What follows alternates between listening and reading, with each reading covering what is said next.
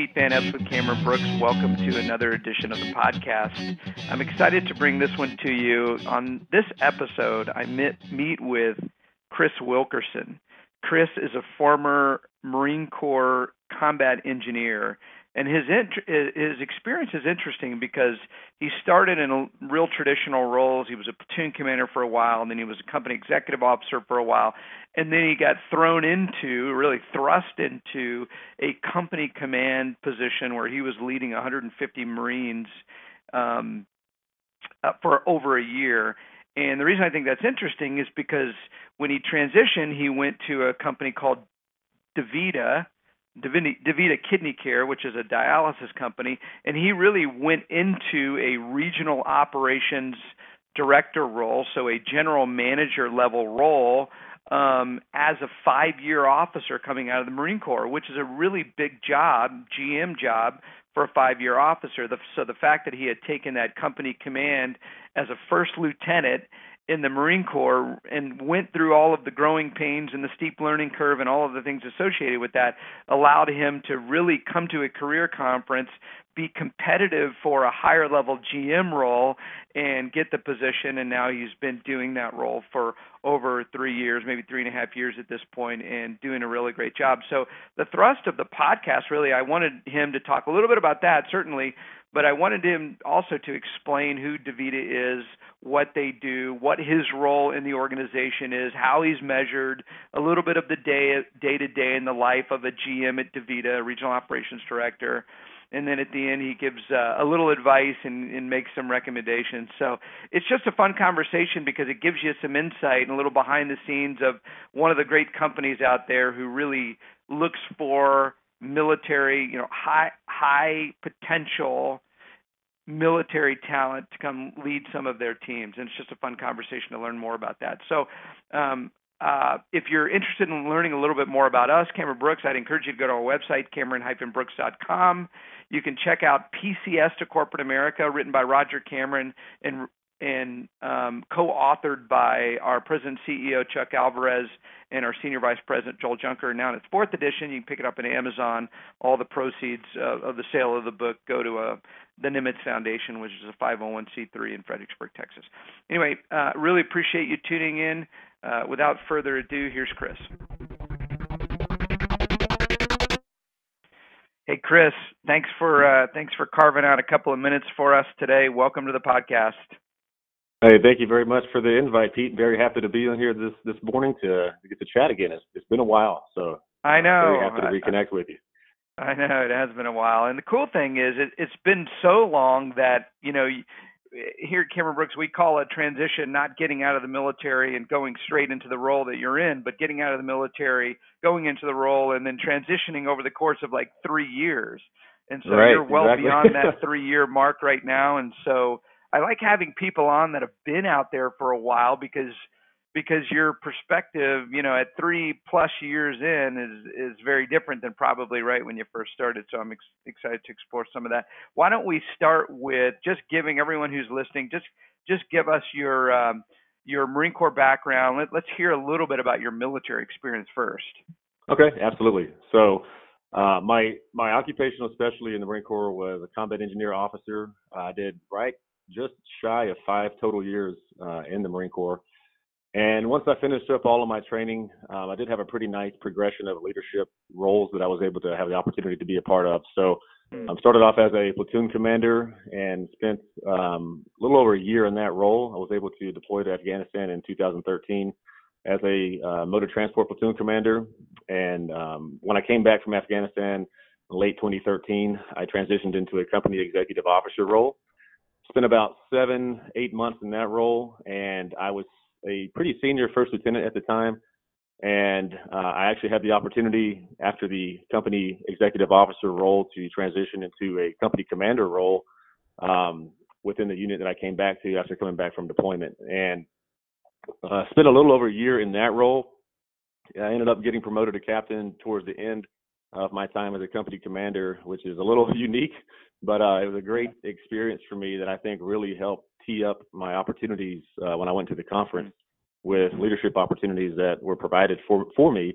And then I rounded out the last 7, 8 months or so, I transitioned over to the higher headquarters command on Camp Lejeune, North Carolina, the two Marine Expeditionary Force headquarters, and I was assigned into a small team in the operations office, operations section as a engineer operations officer. So we got some staff officer training there, and was able to work with a smaller team in a non-direct leadership role. That was a pretty unique experience to kind of round out my last few months in the Marine Corps. So yeah, I was very fortunate to have a pretty consistent progression of leadership opportunities that I think really helped tremendously with the opportunities that I was able to get at the conference, as well as what I'm doing right now.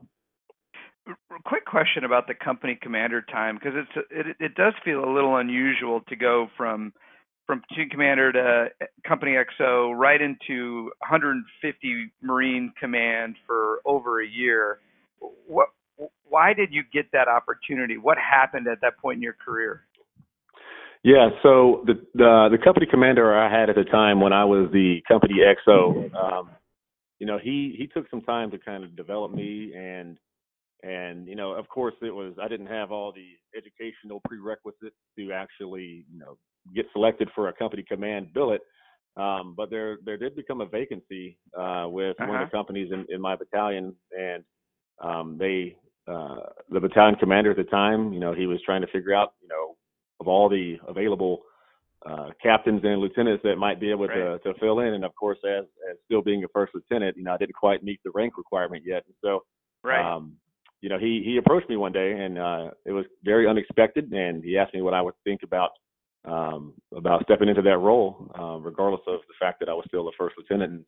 And my company commander at the time had kind of prepped me a little bit with that potential opportunity. And so it was something that I was really, I was pretty surprised to be approached with that opportunity, but I knew that it was something that I did not want to pass up. And it was, to be completely transparent, I was pretty intimidated at first, and a little, it was just one of those opportunities that aren't going to come across very often, and that you can't say no to, and you kind of will figure it out along the way. But I had a really good, about 2 to 3 week turnover process where I was able to kind of just get immersed with everything that I was going to have to take on in that role. So, then surrounded myself with I had some really good other Marines that were in that company that were able to kind of help me out along the way. So it was a great opportunity, and one that I did not expect to be able to have so early in my time in the Marines.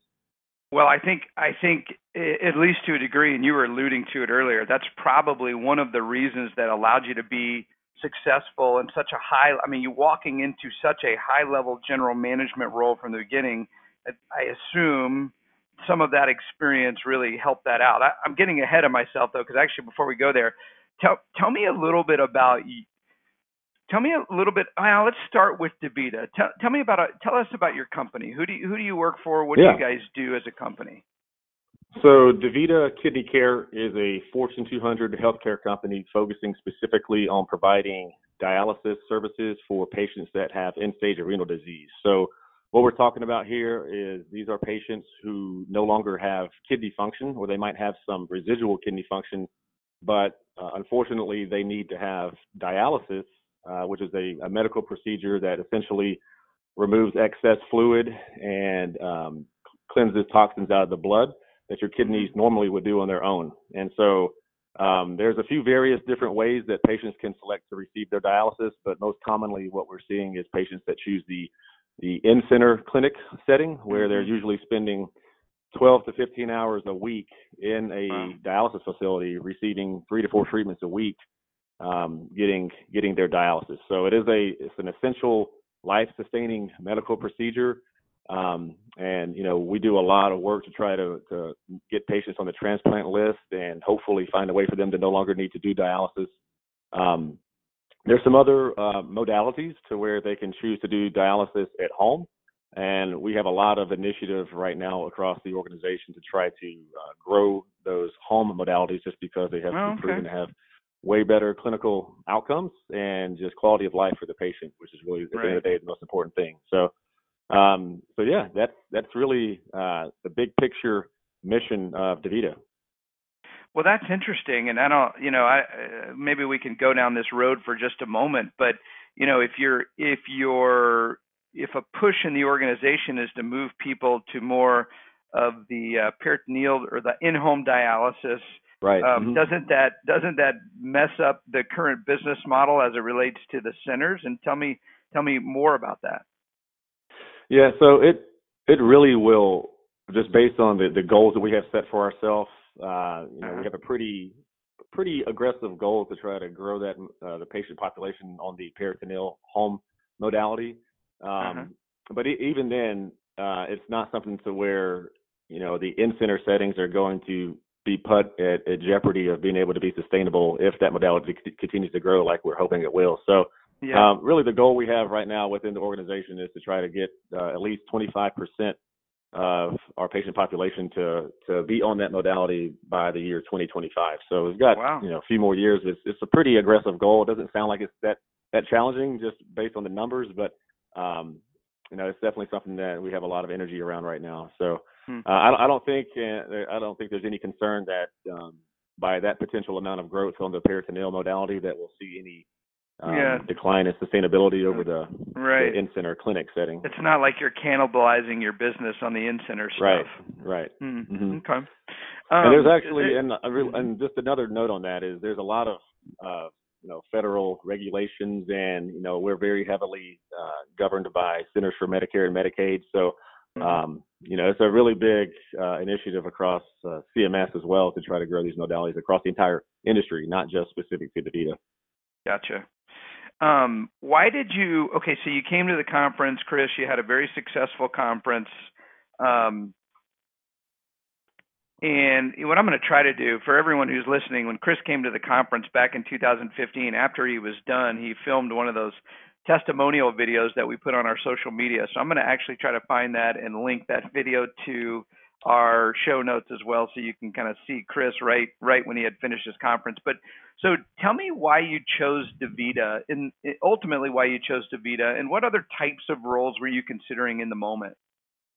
Yeah, so I believe I had requested to have, I believe, 75% of my conference opportunities to be in team leadership role, and I believe the other 25% I selected to be more in a sales role. But when I did my follow-ups and I had in front of me the opportunities that I was going to ultimately have to make a decision across, I really, to me, came down to two different companies. Of course, DaVita is who I selected, and the other company I was on the fence with was Textron Aviation for one of their regional sales associate roles. And they're two completely different sides of the spectrum in terms of career path. And for me, I was going back and forth. I was thinking to myself, hey, all of my experience that I've had so far in my professional life has been leadership. I've been in a lot of different leadership roles, and I really get fulfilled by that, by working with teams and helping accomplish goals and whatever it may be. And just the personal face-to-face interaction with my team is something that I knew I really liked, and that I felt like I had done a pretty good job in, just through the experiences that I'd had in the Marine Corps, and possibly being able to carry that into a new industry seemed exciting to me. And then on the flip side, I was thinking, well, I've never done, yes, we've all done sales in some way, shape, or form, but never actually in a career setting to where it was going to dictate, my compensation and, my overall success or failure. And so with Textron, of course, that role was going to be, aviation sales to, C-suite, executives, other high net worth individuals and whoever else might be in the market for aircraft. And, when I was just comparing the industries and then comparing the essence of each role, I just really kind of went back to what I felt that I would have, the most fulfillment from, and what I frankly felt I would do better in. And I ended up choosing the leadership role, the regional operations director role with DaVita, just because to me, and you kind of mentioned it a little bit earlier, but the best way that I would describe my role, especially to other JMOs, is it's kind of like if you took a company commander role and an operations officer role and kind of combined the two, it's kind of just like that, but just in a healthcare setting. So you have all of the responsibilities of having direct reports and indirect reports, and just at the end of the day, the success and failure of your regional geography. But then also you're pretty involved with all the day-to-day operations, with everything besides just the clinical outcomes, but also, the financial outcomes, the growth of the business, just literally everything that you can think of really falls on the responsibility of the regional director within the region. So that's ultimately what I was kind of debating between. It took me about a week to figure out exactly what I was going to do, and I had a conversation with Chuck, and he gave me two really good perspectives, and ended up going with DaVita. So I want to give everyone who's listening, and I want to talk about more of the day-to-day life. I want to give people some perspective of the hierarchy of your role. You're in a regional director job.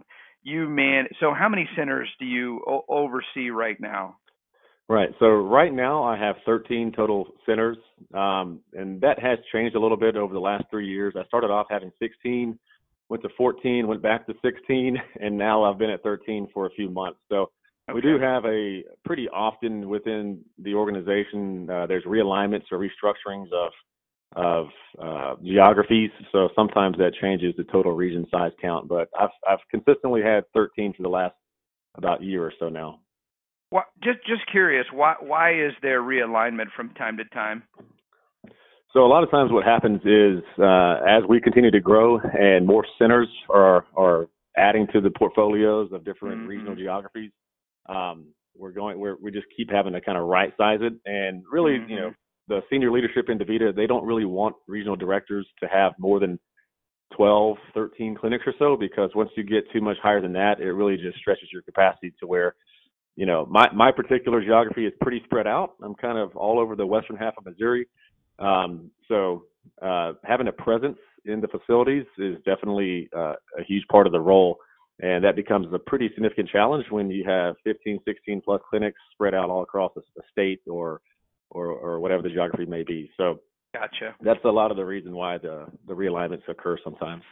Now, each center has their own facility administrator. Are there any group facility administrators between you and the actual person running the facility? Yes. So I had one group facility administrator, and she helped me out tremendously as a brand new regional director. She was very savvy, had a lot of knowledge in the industry, just knew how to do a lot of the day-to-day stuff that I hadn't quite figured out yet. And so I really buddied up with her, and even though of course we had a professional relationship in terms of me being her manager and her reporting to me, but it's just like it is in the military, where as a young officer you go to a unit, and whether you're a platoon commander or XO, whatever it may be, you're gonna get in. I would say what always worked well for me, and I'm sure for other people that are listening, is you really rely on the experience of the senior enlisted, or anyone who might have more experience than us at the time, which is usually everybody. So that is really the same exact strategy and the way I went about it when I came into DaVita. Say, hey, I've got all these brand new team with a ton of experience. Like, I'm going to really rely on them. So yeah, so I have one GFA. She recently relocated to a different. She went to the Northwest, and she joined a new team. She's still with DaVita, just with a different team. And I had another facility administrator who has been a high performer for a couple of years now, and we've had some conversations in the past few weeks. And I recently just promoted her to group facility administrator. So I've got a new GFA now. So pretty excited about that. Yeah, that's fantastic. So I remember talking to another Cameron Brooks alumnus who you and I were chatting about before I hit the record button here, Alex Delgado. But I remember seeing Alex in Chicago at a conference maybe a year or two ago, and he said that he's operating out of his home office as kind of his home base, and then he's going out to his facilities on a routine, maybe not daily, but generally daily or routine basis. What's your day-to-day look like? Yeah, I would say that is pretty common for regional directors. It just depends, I think, on where you're located and whether or not there is a regional office that some of the regional directors might have offices at. But yeah, absolutely. Just like Alex mentioned to you, a lot of the day-to-day is getting to the facilities and actually being there face-to-face with the teams. So connecting directly with the facility administrators, the group facility administrators, if you have them in the region, and, basically providing a supporting role, a supporting function. And really, there's really four main categories within the regional director role that are really the bread and butter of what the role really is. But it'll always come back to being to me, a servant leadership role where we are really tasked with being in the facilities, having a leadership presence. It's not a situation where, I've heard teammates in the past with DaVita say, "Oh, we never even met our regional director in the past. They would just come by every once in a while." And, that certainly is not, the best demonstrated practice. So it's really important for me and for my peers across the company. Leadership presence is key, and being able to support the facility administrators to help them support the individual nurses and patient care technicians is really a huge part of the role. But really, the four big buckets that I was getting ready to explain was just the clinical outcomes for patient care. There's a lot of initiative around that, and DaVita is a very metric-driven company. There's a lot of clinical metrics that we're very in touch with trying to make sure that we're meeting our own internal goals, but also meeting the goals and requirements for Centers for Medicare and Medicaid Service for Quality Care. So there's a lot of energy around providing great clinical care, and sometimes that the follow-up on that does require conference calls or in-person meetings to go patient by patient level detail to figure out what are some of the root causes and what are some ways we can improve some of the outcomes. So there's a lot of energy and focus around improving clinical outcomes, which usually is in the form of various meetings or conference calls, depending on what the topic may be. But yeah, there's a pretty good bit of travel. I would say any regional director in DaVita is going to spend some time behind a windshield. A pretty good bit. So, but yeah, there's what are the other three? Yeah, go ahead. Yeah, what are those other three categories? So the operations outcomes. So essentially, what I'm talking about is the financial management of each region. So every facility has its own individual budget, and that's going to include labor budget. That's going to include medical expenses, repair and maintenance for the buildings. Every single thing that you could imagine, there's a budget for every single facility. So as a regional director, of course, I'm primarily concerned with the regional performance and looking at it more at a portfolio view, with the understanding that some months might be a little over, some months might be a little under. But the goal, of course, at the end of the year is to meet the budget. So there's a lot of focus on that as well, because it is a pretty huge importance of the role as well to make sure we're managing our budgets properly. And then the other two aspects are going to be the growth aspect of the business. Trying to find opportunities to develop strategic partnerships with either external hospital entities or other physician practices, and maybe establish a new partnership there that could help grow the business. And then the teammate retention is a huge one. And, we're only going to be as successful as we're able to retain and develop and groom our high-performing teammates. So keeping our people is a huge focus as well. Right. This may be an obvious question based on what you just said, but at the end of the day, Chris, how are you measured?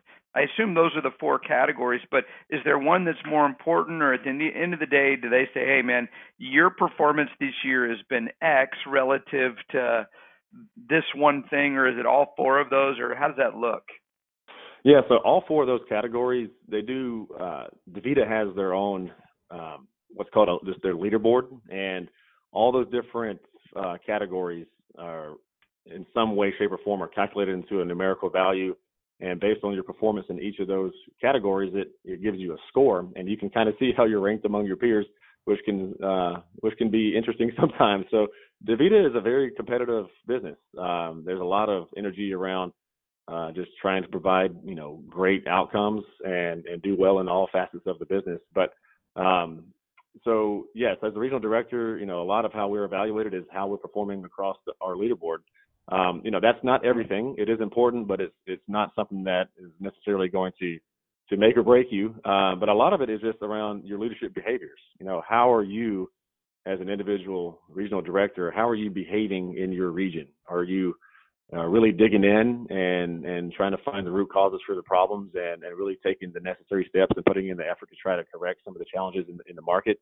Do your direct reports and indirect reports, see you? Are you present? Do they feel like you're supportive and interested in trying to help the facility be successful? Because I mean, every day there's fires to put out. That is for sure. But it's something that it's not just based on the numerical performance or based on hey, did you meet all your numbers? Because if you didn't, then you're underperforming. But it's also based on how are you conducting yourself as a leader? What are your leadership behaviors, and are they in line with the culture of DaVita? There's so much to dig into. Can you give us one example? I don't think we'll have enough time to dig into everything, unfortunately. Can you give us one example of you said there's fires to put out every day. Maybe something that comes to top of mind in the last week or two. What's a fire that you've had to put out recently? Yeah, I have a great one. And this doesn't happen too often, but it does happen, unfortunately, sometimes. And so one of the it's a federal requirement, of course, mandated by Centers for Medicare and Medicaid. But in every single dialysis facility, we have to have at least one registered nurse in the building at all times. There's no exception to that. If we don't have a registered nurse in the building, we cannot begin treatments for patients. And generally, we have clinics that are usually starting first treatment at 6 a.m., some even a little earlier than that, 5:30 a.m. or so. But in one of my particular facilities, we had the nurse that was scheduled to work that day. She called in to her facility administrator about 2 hours before her first shift. So we're talking 3 or so in the morning. And at that point in time, I got a pretty early phone call, which it does happen because at this point, my facility administrator was reaching out to me for help to try to say, hey, look, this is the situation. Our nurse called in. We're going to be delayed for the day if we don't find a nurse to come fill in for us. And so at that point in time, it's not the kind of wake up you want to have, because it immediately the stress kind of starts building up. But that, hey, like my job right now is to support my facility administrator to try to help resolve this issue so that we don't delay the day and we don't delay patients. So we start reaching out and making early morning phone calls and we eventually were able to find somebody who was nice enough to come help us out that day. So we were able to we were slightly delayed, but not to a significant point to where we had any major issues. So, but that was a fire that I recently had to help put out a few weeks ago. So. That's interesting. Tell us a little bit. I mean, there's a couple other points I want to make. I just want to dig into this real quick. So you minored in biology at the University of Alabama, but you didn't do anything medical in the Marine Corps. And that's a question I get a lot from officers. Like, okay, so how could I even go to a company like DaVita or a healthcare company? I don't even know much about healthcare. Like, why did they hire you? This someone with no experience in the industry. Why would a company like that, like yours, do that? Yeah, and I would just say that's a really great question. That's exactly how when I first was starting, I was like, I'm a pretty non-traditional hire. It seems like, I don't have some of the prerequisites that a lot of traditional regional director hires have. But I would say for anyone who's looking into DaVita, don't let that discourage you from feeling like you don't have the correct educational background, because frankly, I was never asked anything about my educational background or, you have a criminal justice degree or a biology minor. Like, okay, that's not exactly what we're looking for. That had no bearing whatsoever on my ability to get into this organization and have been here now for over 3 years. So it has everything to do with the leadership exposure and experience that I had in the Marine Corps. And, for the first about 2.5 years of my time as a regional director, my boss was a JMO as well, and he got out as a pretty senior captain and then went to business school and then ended up going to DaVita. So a different route, but still ended up with DaVita as well. And, grew through the ranks started off as a ROD and then became a division vice president. But, that was really the thing. He's like, hey, the reason why you're here, the reason why we selected you is because you have really great examples of really being involved in a lot of leadership opportunities. And that's essentially what we need in this area. You can learn the industry. You can once you're here and you're getting around to the facilities and you're meeting all the people that you need to meet, you're going to just absorb knowledge just with the day-to-day interaction of everything that's just the essence of the job. So I would say, yes, there is going to require some individual study and research and trying to educate yourself and just learn from others. But it's not something that I feel like is an absolute requirement to have knowledge and exposure to prior to coming into an industry like this. So, I've learned so much about just healthcare in general, just the business of healthcare, of course, specific to the kidney care industry, but things that, I never would really be able to learn on my own, that I've been able to learn just through exposure of the role. So. It's good. You mentioned you're talking about the guy who was a JMO and went to business school, then kind of came into the same job you went into. Does that mean that your next path, or your next promotion, whenever that might be, whatever it looks like, would be the divisional VP, or is there anything you can do in between that? Yeah, so no, it would not. The next step would not be divisional vice president. So they actually do have a role called Group Regional Operations Director, which is essentially the regional equivalent of the Group Facility Administrator role. So at the facility level. So the next progression for me would be a Group Regional Operations Director role, where I would essentially have one or two other regional directors report to me, and it would be that additional link between the divisional vice president to the regional director that I'm, potentially, if I were to get promoted into that role, would report directly to me. So, so that would be the next progression step, and then of course after that, it would be a division vice president role after that role. Yeah, gotcha. Okay, cool. I always like to ask this question toward the end of the call. I think it's helpful for those that are considering a transition or preparing for a transition, and that is, what advice would you give yourself? Like, okay, let's rewind all the way back to the fall of 2015, a couple of months or a month or two before you're coming to a career conference. What advice would you give yourself in that moment? Yeah, so I would say, looking back and just thinking about, some of the things that I personally did and some things that I kind of wish I had did or had a little bit of a different mindset, but I would say, and this is easier said than done, so it really does take a lot of just mental focus to be able to do this. But I would say, just try not to stress yourself out too much about worrying about what you don't know regarding the different industries that you're going to interview with, because there's no way that you're going to be able to know everything about all these different industries. And that was one thing that I remember when I went to the conference, and you guys do a great job of getting us a really great assortment of opportunities. Based on all the conversations we have through the program, and they're industries I never would have personally even thought about possibly interviewing with. So I would say, for anyone who's going through this process where you're getting ready to go to the conference, or you're really anxious about getting to find out what companies you're going to interview with and what industries it's going to be, don't stress yourself out too much about that, and don't feel like you need to know everything, because it really is not going to be a great use of your time. And then I would say, don't wait too late to start practicing your interview questions.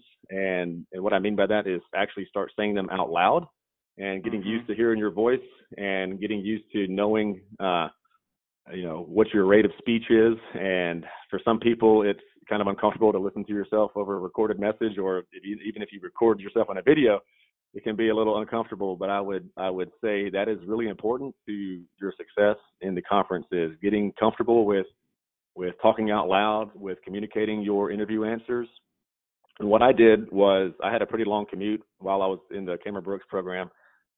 So in the mornings and the afternoons when I was leaving, I would just rehearse my questions out loud and just got comfortable with the overall essence of the answer. And then I ended up partnering with a buddy through the Cameron Brooks process as well, and we ended up doing FaceTime mock interviews with one another, which I thought was really helpful. So if you haven't started doing those types of interview practice processes yet, then I would certainly recommend starting that sooner rather than later, because that really is going to be what gives you the most confidence going into the conference, is having really good knowledge of all your accomplishments and being able to articulate them and adapt them to whatever the role is that you're interviewing with. So that would be, I would say, prior to the conference, some of the advice that I would give somebody who's in that situation right now. Last question, and it's because you said you have a lot of windshield time. Are you listening to any good books or podcasts that you would recommend?